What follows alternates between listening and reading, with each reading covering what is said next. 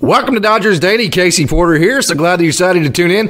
Fans, we have a very, very, very special guest all the way from down under in Australia. Liam Doolan joins. Hey, second time I've had a chance to talk to somebody from Australia. Cameron Gibbons was the first one. So, Liam, I'm so excited to talk to you this evening.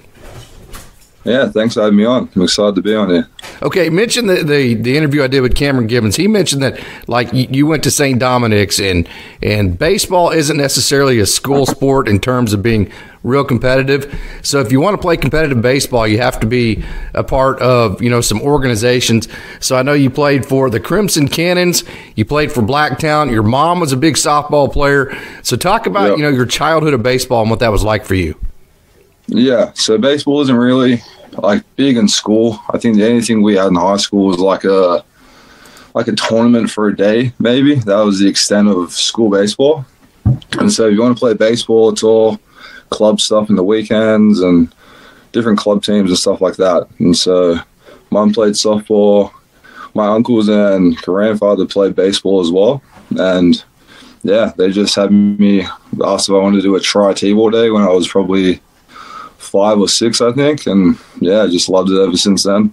Played club ball growing up, and first team was with the Western Sydney Boomers. Played with them until I was about 14 before I moved over to Blacktown, and yeah, played the rest of my club career at Blacktown before going over to college and stuff like that, so it was good.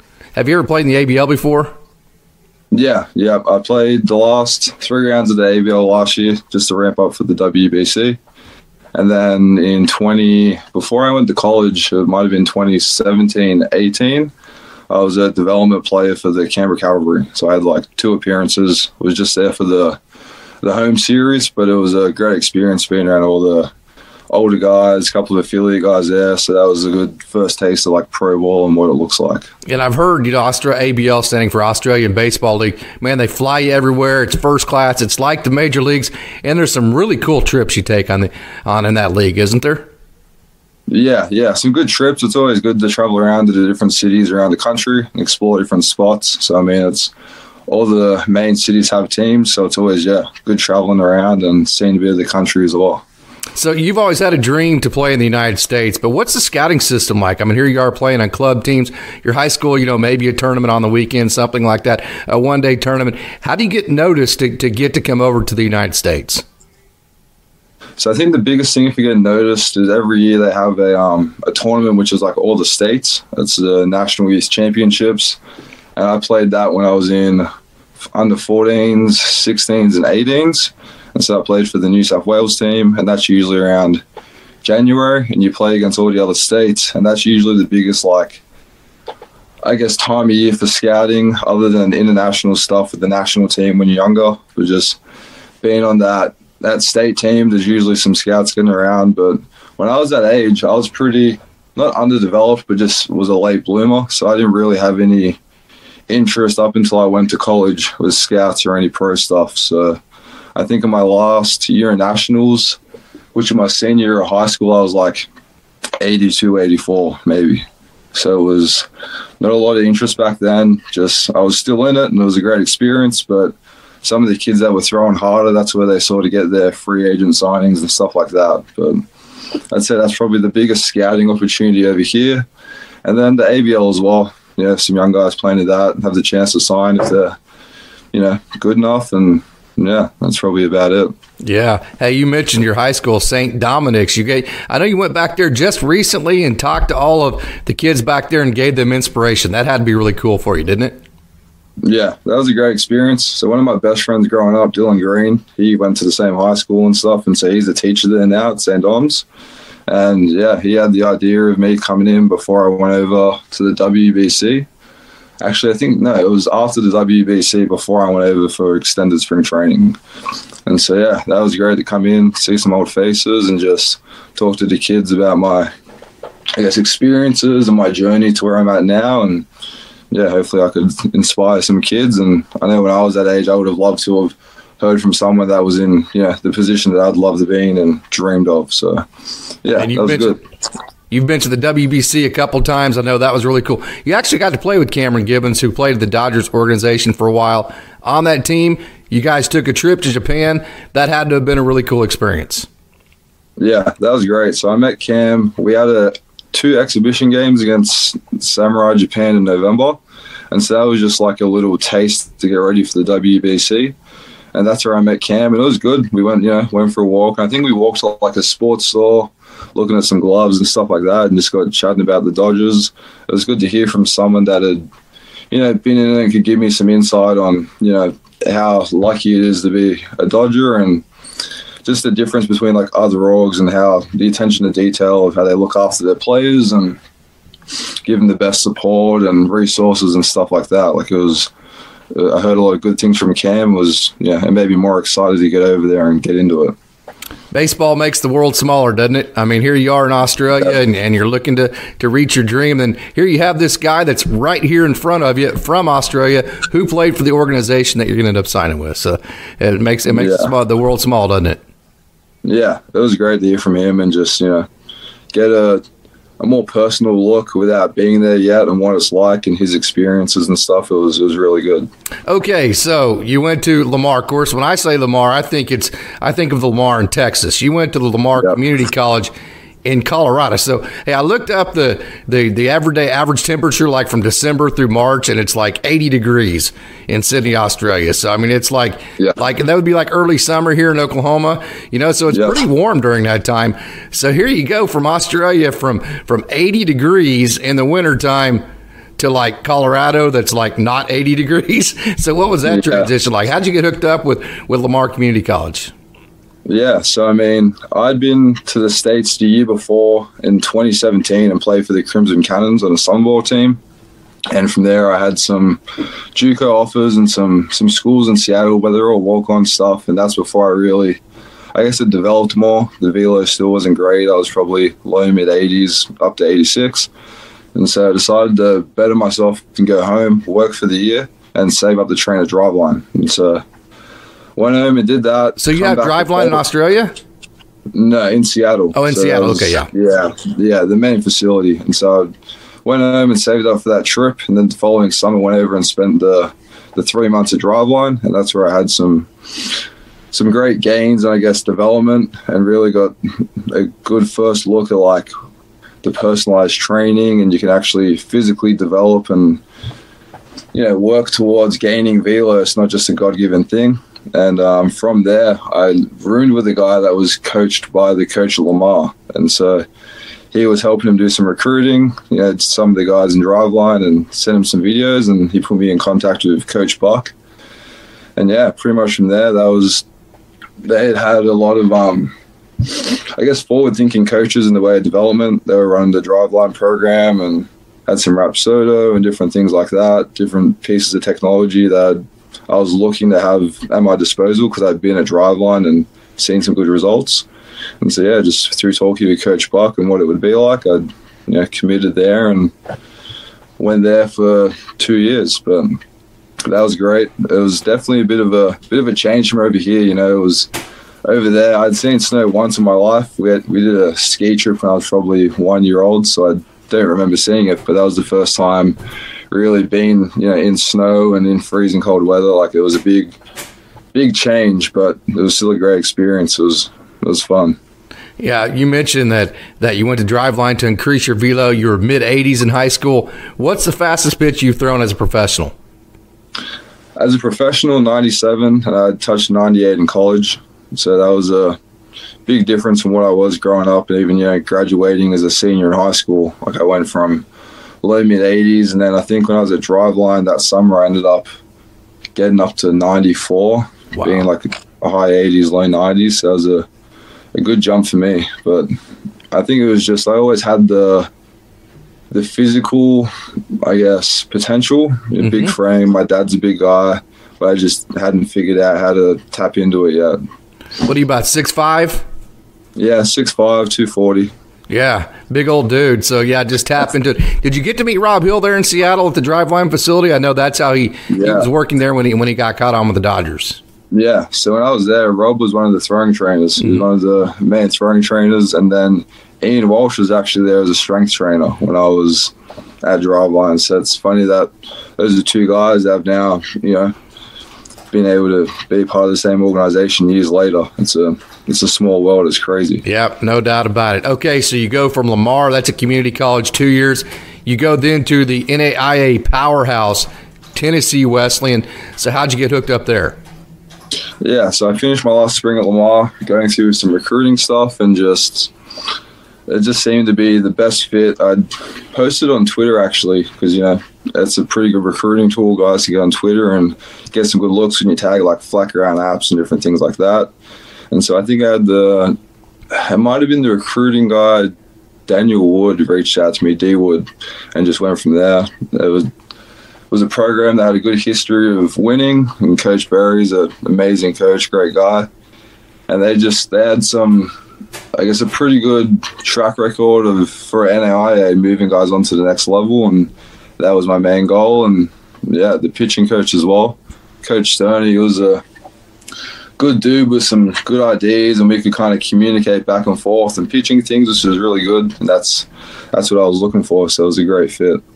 All right, so you go to Tennessee Wesleyan, you have a great career. Actually, small world's kind of the theme of this whole show. You talk about Rob Hill and Cam Gibbons.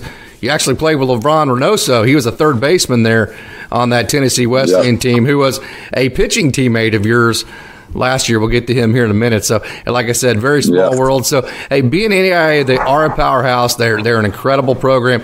But being NAIA, it does make it difficult to get drafted. So, you go undrafted, and so now you can sign with anybody that you want to. Why the Dodgers?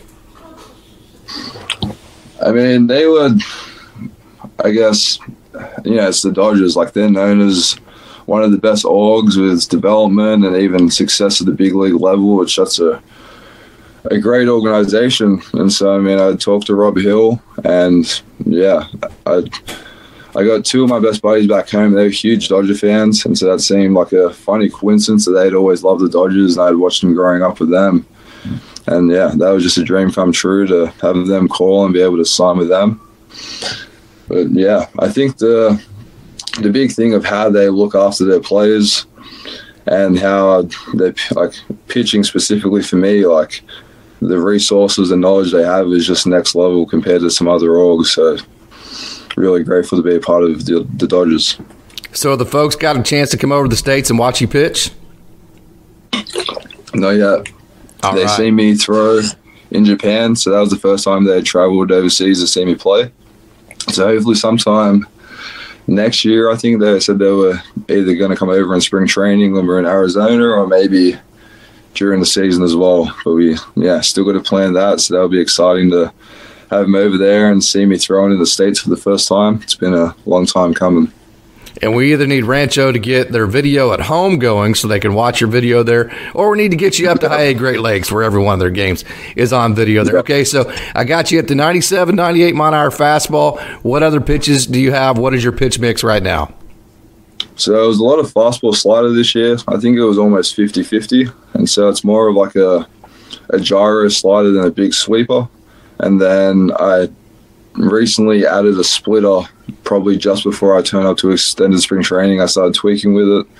And I didn't throw that a bunch. That was just more like a third look to play around with and kind of get used to the feel. But it was give you a change-up profile maybe? Yeah, and I threw a change-up in college, but the movement profile just wasn't super consistent. And so I thought with the splitter, because of the grip, that would sort of do the work for me if I could get the feel for it. And so that's just a work in progress with the splitter, but mainly fastball slider was where most of my success was at.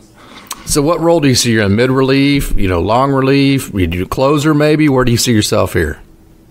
I guess when I was at college, I closed a lot, and that was, a lot of fun coming in, late innings, close game, the adrenaline's high energy, and that's sort of how I love the pitch and the moments I like to be in.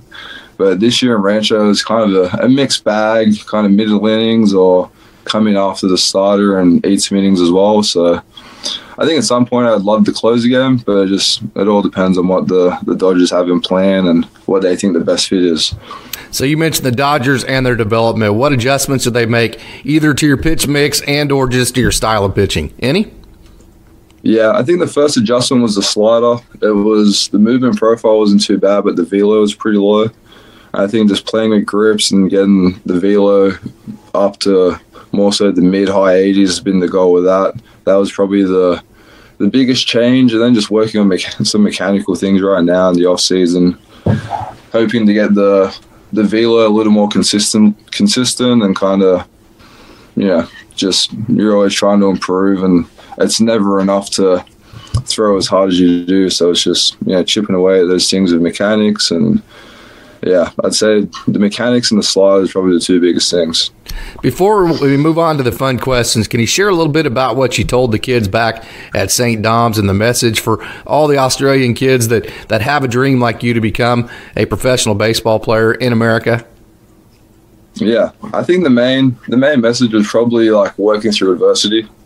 And, you might not be where you be, but if you continuously show up and put in the work, then you can achieve whatever you put your mind to. So that was kind of the biggest message, just sharing my story, not being like any sort of pro prospect out of college or looking like I was going to sign at that point, and then just betting on myself to go train and develop and put in the work.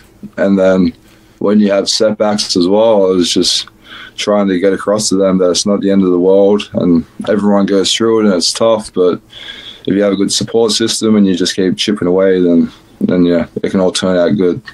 You guys are 7 hours ahead of where I'm at. I believe 5 hours ahead of Pacific time. How far is the flight? How long is the flight from Sydney to California? It's probably about 13 hours, 14 hours. Wow. From LA to Sydney. Wow, that's so. What did you think about California when you got out there? Pretty cool. Yeah, that was the first time I'd been out in Cali other than like layovers at LAX, and it was great. I think it reminded me with the landscape and the weather a lot of probably compared to home, especially being a rancher, because where I'm at here is like an hour inland from the city of Sydney on the coast. And Rancho is probably, 50 minutes or so inland from LA. Mm-hmm. And so, I enjoyed it. The weather's nice. It's sunny, warm, green, and it's not too far from the beach as well. So, I loved it. Shu is an unbelievably professional manager, and then Coyne and Tronky, your two pitching coaches, they're unbelievable, aren't they? Yeah, they're great guys, great resources, and just good to have around. Okay, so you ready to get some fun questions so Dodgers fans can get to know you a little bit better? Yeah. Okay, so Livan Reynoso was a teammate back at Tennessee Wesleyan. He was also a teammate last year on your Rancho Cucamonga Quakes team. He was a third baseman in college, transitioned to pitcher, big old dude. Got a chance to talk to Peyton Martin. I asked him who would win an arm wrestling contest if it broke out on the Rancho Cucamonga Quakes team. He said Livan Reynoso. I got to ask, you're a big dude, man, 6'5", 240. Could you beat Livan Reynoso in an arm wrestling match? Jeez, that's tough because he's a big boy as well, and we were actually living together in Rancho and going to school together, so close. But I think that's more of a wait and see type of thing because it'd be pretty close. It'd be a good battle.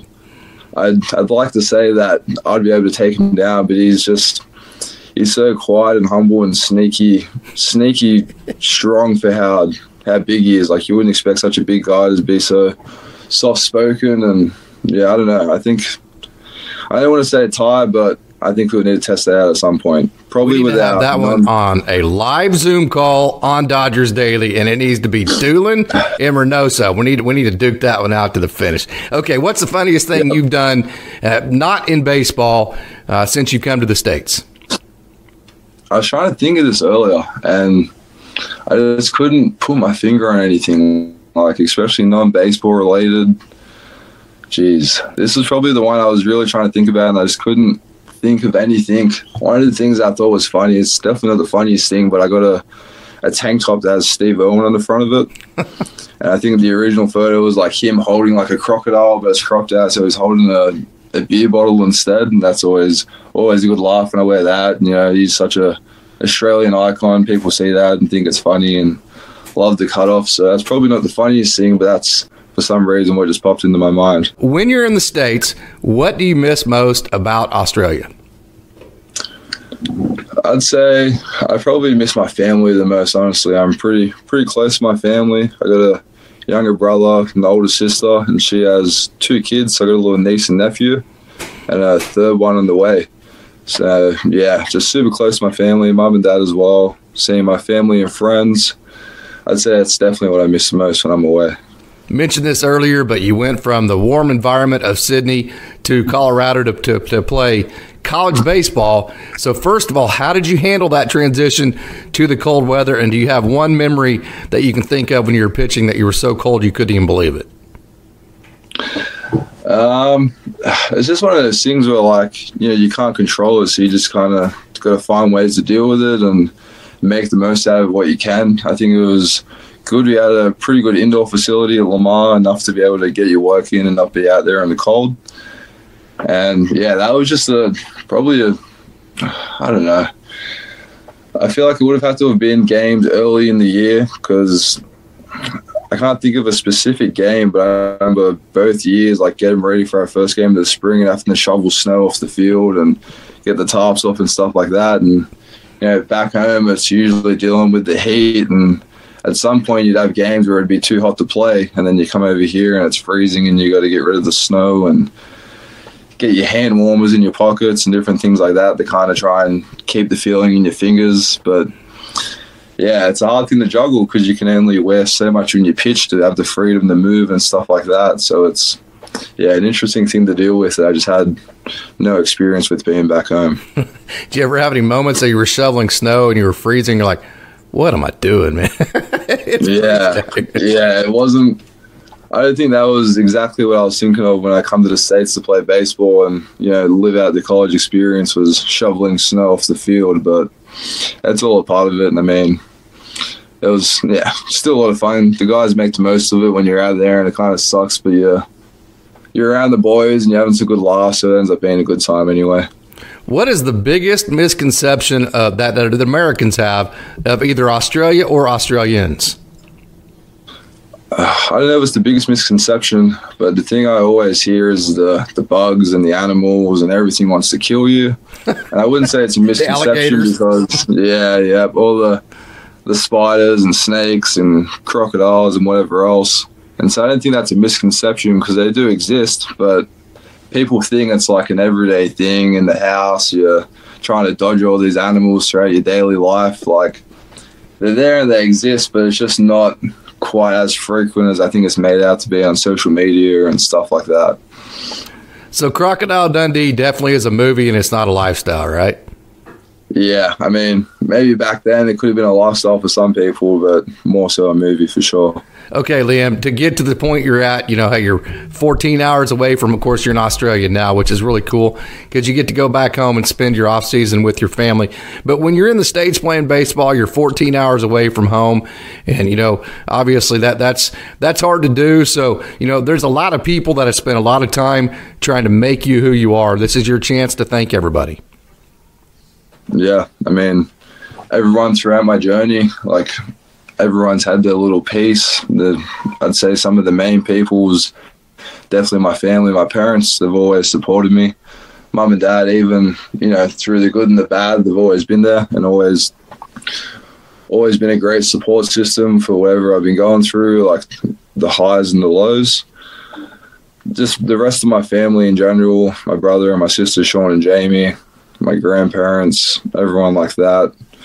Coaches growing up, I mean, especially the guys at Blacktown, when I come home, they're also welcoming to see me and see how things are going and stuff like that. So Nathan Wright, or Lefty is what we call him, he's always backed me from a young age, even when it wasn't looking like I was going to be where I am now. He always seen the hard work and the potential of what I could be. And so I always appreciate him for supporting me and kind of giving me the time of day. And yeah, I mean, there's just so many people, I guess, when you get to this point. That's a lot of guys.